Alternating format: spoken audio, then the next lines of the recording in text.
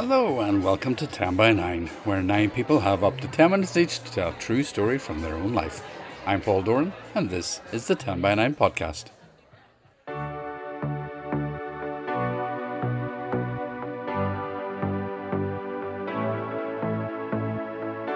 This week 10 by 9 was on the road again, this time to Derry, my hometown.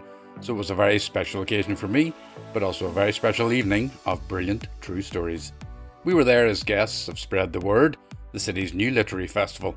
The venue was the Waterside Theatre, and the theme was New Beginnings. There are 3 stories for you from that evening on this podcast. Our mum stopped in front of the structure and prayed that we would be blessed with a new home. You have complete control over this, so I want you to know that you can tell me anything. I only want to help you. The floodgates opened. The teenage boys were now on their knees, roaring with laughter. Himself, still oblivious. Okay, well, let's get on with the show. All 3 storytellers were at the 10 by 9 mic for the first time, though you wouldn't know it. And here's the first of them, Anne Tracy. We had been allocated a new home, a council house on a brand new estate in my hometown of Moneymore. I was 3 years old at the time, the baby of the family. I had 6 older brothers, Frank, Jack, Brendan, Brian, Desmond and Michael. Baby Patrick, who would have been the 3rd eldest and my 7th brother, was stillborn. A tragic loss that brought sorrow and grief to the Corey household. The lead up to the move is not in my recall, but the day we moved in certainly is. The wonder of it all, the novelty. I vividly remember running around, opening the cupboard doors in the kitchen, peering in, and then closing each one carefully before moving on to the next. My own little ritual, attempting to make sense of the newness, the space. There was a set of stairs up to a 2nd floor that had to be investigated. My tiny feet echoed throughout the whole house as I stomped on each wooden step, determined to find out what was up there. I discovered 3 empty rooms, and they seemed big and spacious to my small, inquisitive self. Among other things, we had a kitchen, a bathroom, a hot press, and a garden. These luxuries were unknown to us in the home we were leaving behind. A revolution was taking place. In the excitement, it didn't quite sink in until we were permanently relocated that I was also leaving behind my dear Aunt Annie, my dad's sister. Annie never married.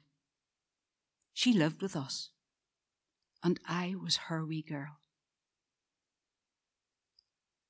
I wonder how she felt about our departure. Thankfully, Annie remained well within reach, and in my growing up years, she became a great role model for me. Hardworking. She liked a wee sherry, a wee smoke, her red lipstick, and her red high heels. I imitated her in nearly all of those habits. Annie was one of the kindest and most generous people I've known in my life. A local man, Dermot Duffy, kindly flitted us. His big flat-backed furniture lorry carried all our possessions in 2 or 3 runs. My brother Michael reminded me that it was the late autumn, almost winter time, when we made the move. he recalls the final walk from the old to the new house on a Saturday evening in the dark. The distance between the two houses was about a 5-minute walk, but the change of location brought a change of scenery. Our new home was facing Slieve Gallen, and from our living room window we could catch a glimpse of what we fondly referred to as the mountain, a much-loved landmark revered in James McGarvey's well-known lament of the Irish immigrant, Slieve Gallen Braes. We, as children and adults, were forever captivated by our dad's rendition of the song, often sung at the fireside. As I went a-walking one morning in May, to view yon fair valleys and mountains so gay, I was thinking on the flowers all going to decay, that bloom around ye bonny, bonny Slieve Gallen Braes. My name is James McGarvey, and I'd have you understand, I come from Derry Gennard and I own a farm of land, but the rents are getting higher and I can no longer pay. So farewell unto you, bonny, bonny Slieve Gallen Braes. Acquiring the new house didn't come easy. Our dad, Francie Corey, like many others, had to plead his case with a local council member, Jim Farley. I checked with my brother Brendan, a few years older than me at the time, to see what he could recall. And he didn't have a strong recollection of the move itself. But he did paint a poignant picture that touched my heart very deeply. Brendan recalled that the family walks on a Sunday sometimes took the route around the estate where the new houses were being built. Such was the yearning to be relocated. Our mum, Susan Corey, stopped in front of the structure of what would eventually be a neighbouring house and prayed that we would be blessed with a new home. Knowing Mum as a woman of faith, her prayers would have been fervent and intense.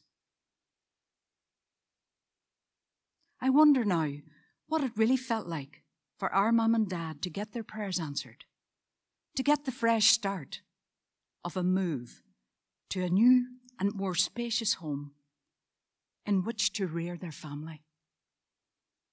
Were they excited, delighted, beside themselves with joy? We might imagine that, on some level, hearing the good news would have been like winning the lottery at the time. That said, a new home doesn't reduce the hard work of bringing up a family or making ends meet, paying the rent and paying bills. The picture of my 3-year-old self that I pass every day as I come into the kitchen of the home in Derry City that I've lived in for many years is a subtle reminder of those early years when we, as children, played happily in the street and were carefree, while our parents toiled through long days to make sure we were fed, well-dressed, attending school, doing homework, and all the rest. It was when I became a homemaker and a mother myself that the huge effort needed to fulfill these roles really began to sink in.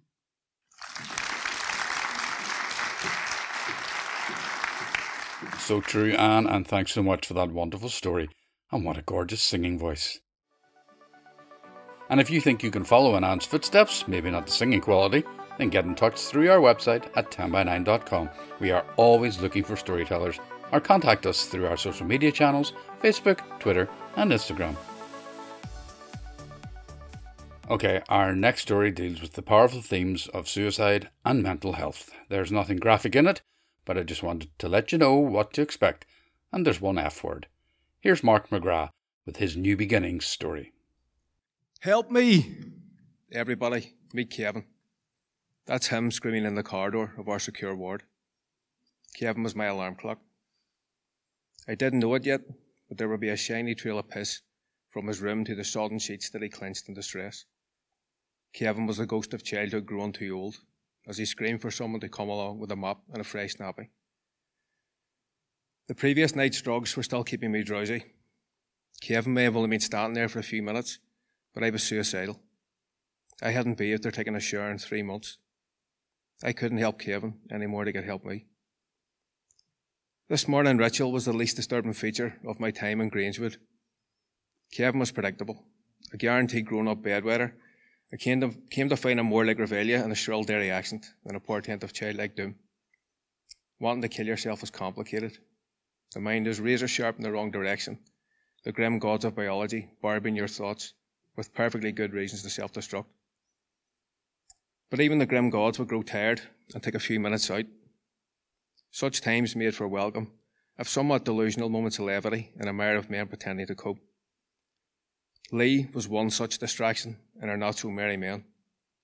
He was certain that he didn't want to terminate his existence. Lee had witnessed the devil dancing in his living room. He may have sold his soul during the experience for an infinite supply of Red Bull because he could crack out 100 star jumps in a minute. We all watched in awe as we wondered just how much chlorpromazine it would take to put him down. Turns out it would be a lot, the maximum legal dose in fact.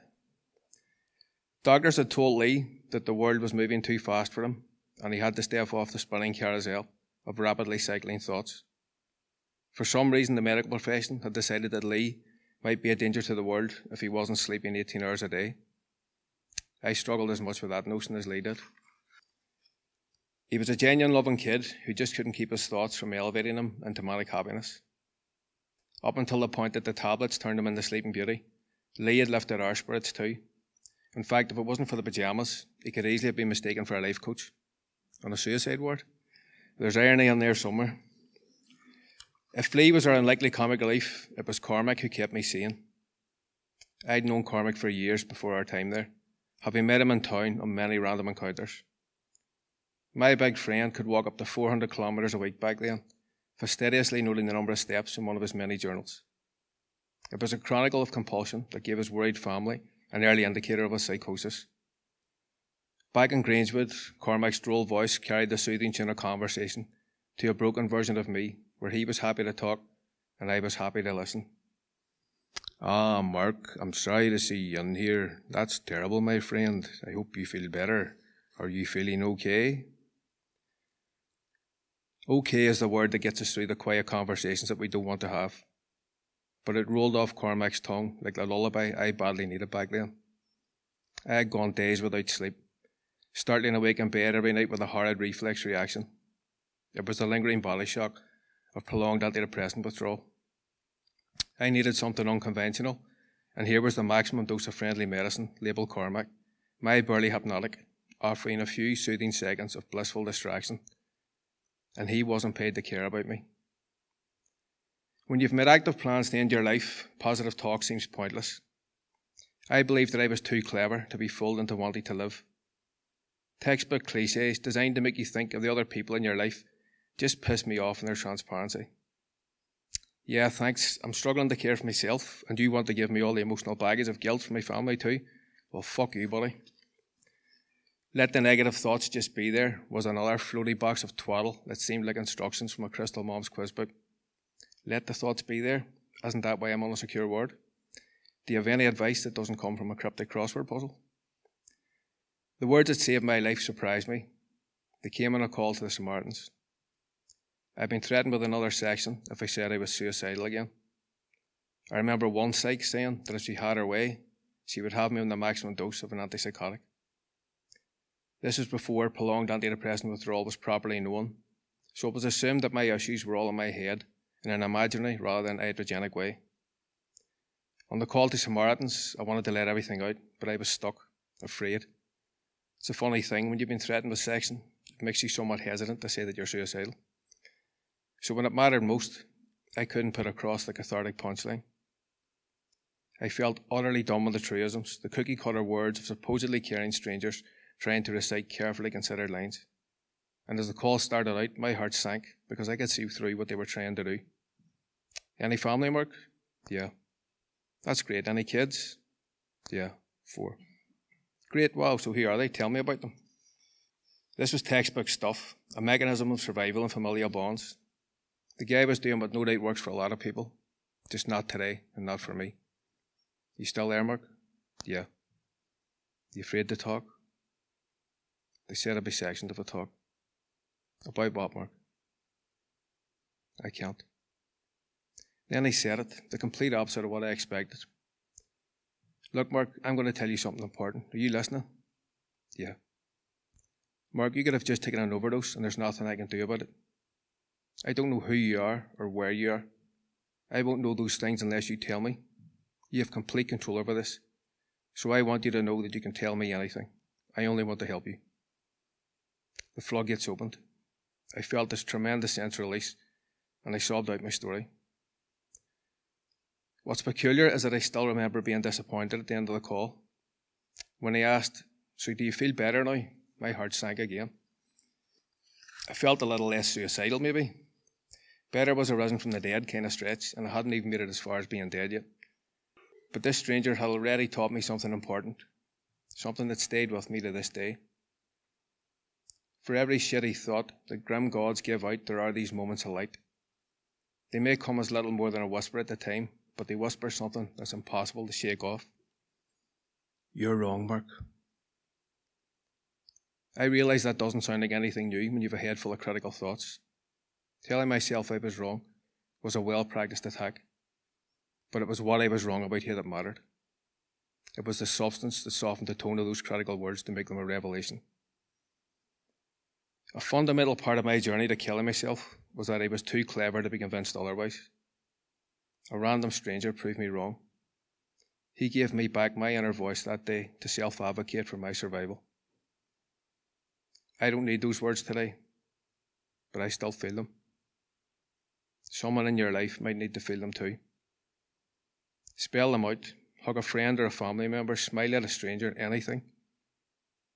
You do that, and I guarantee that you will save a life. A few words cost you seconds, but they can transform you into a moment of light. Keep shining out there.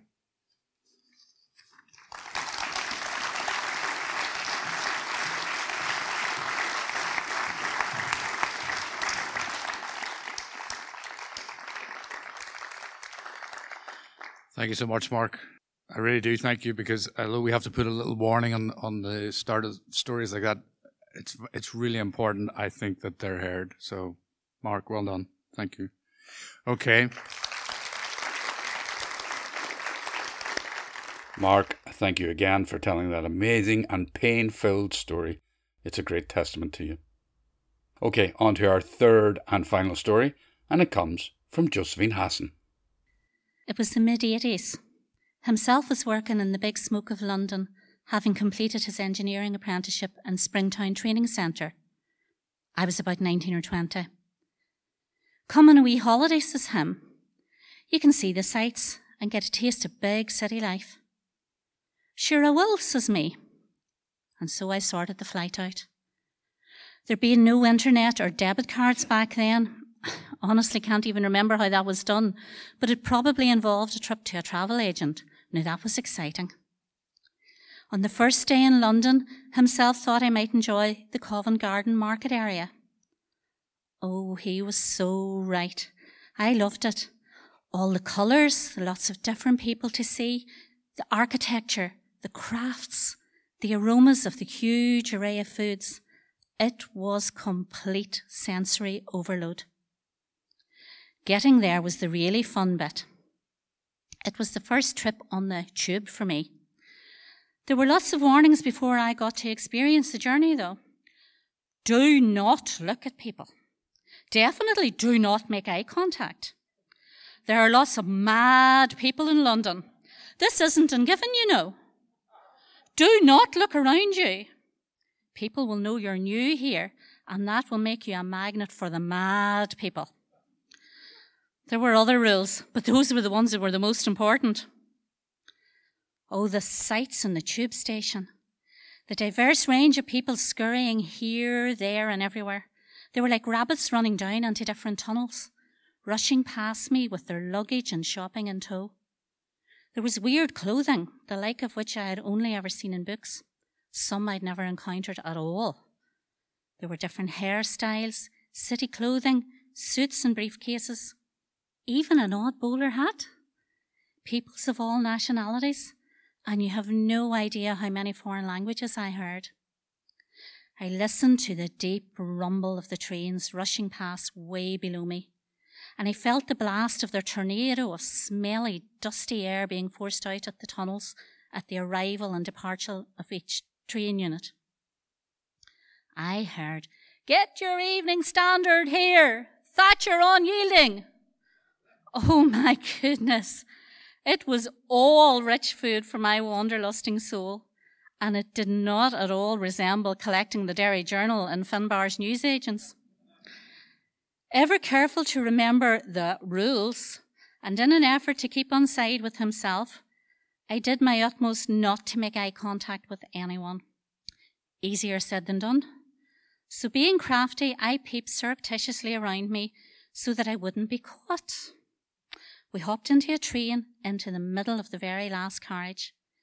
The doors whooshed and chugged and clunked, sealing us into the oversized, hot, airless sardine can. "We've only 3 or 4 stops to go," says him. "We'll just stand." And so I leant my back against the glass behind me, and I did my best impression of a seasoned tube traveller. There were 4 young fellows sitting in the seats that I was facing. I saw them without looking. I was conscious in the distant periphery of my vision that another person was standing at the far end of the carriage, leaning against the glass at that side. The young boys were chatting, laughing, and I felt them watching me. Yeah, I know, paranoid. They kept looking at me, though, ostensibly seeking a reaction. As the journey went on, they laughed louder, becoming more and more overexcited. I silently, discreetly checked. My reflection in the glass opposite showed that I wasn't dishevelled. The poodle perm of the day was in keeping with the times. I wore a t-shirt and a skirt. I thought it looked okay, but paranoia kept poking. These boys must know I'm a culture from Dungiven, let loose in London for the first time. Glancing down, I noted that my first ever trip to McDonald's hadn't resulted in mayonnaise exploding from my McChicken sandwich, so there was no food stains to be ashamed of.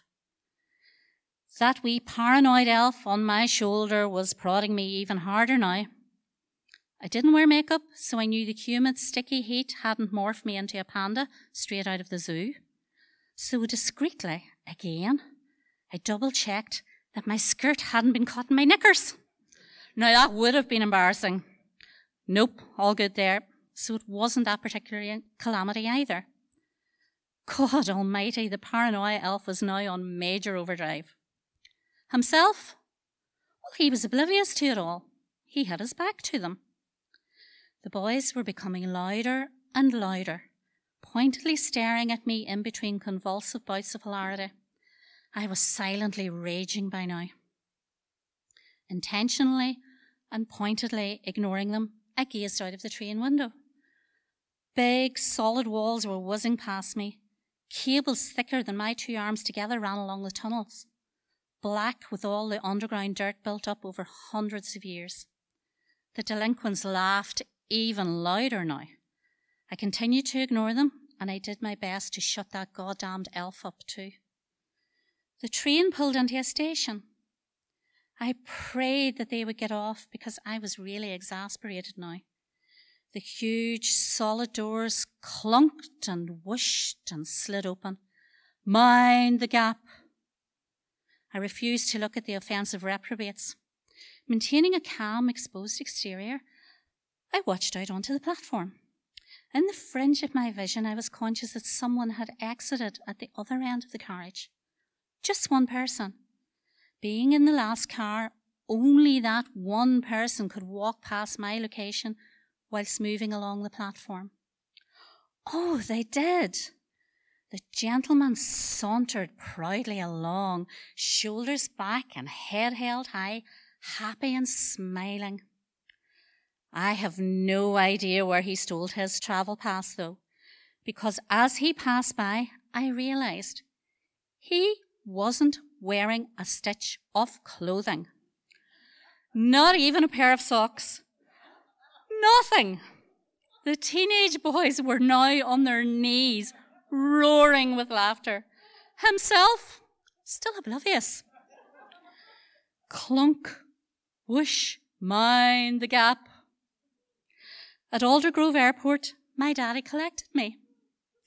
He was very eager to hear of my trip, keen to see where I had been.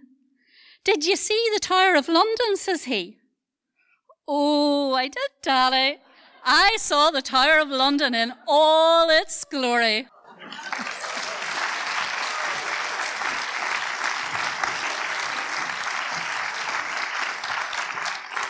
I thought you were going to say you saw the crown jewels. Oh, Josephine, thank you so much for that. Hilarious. What a great way to end the podcast.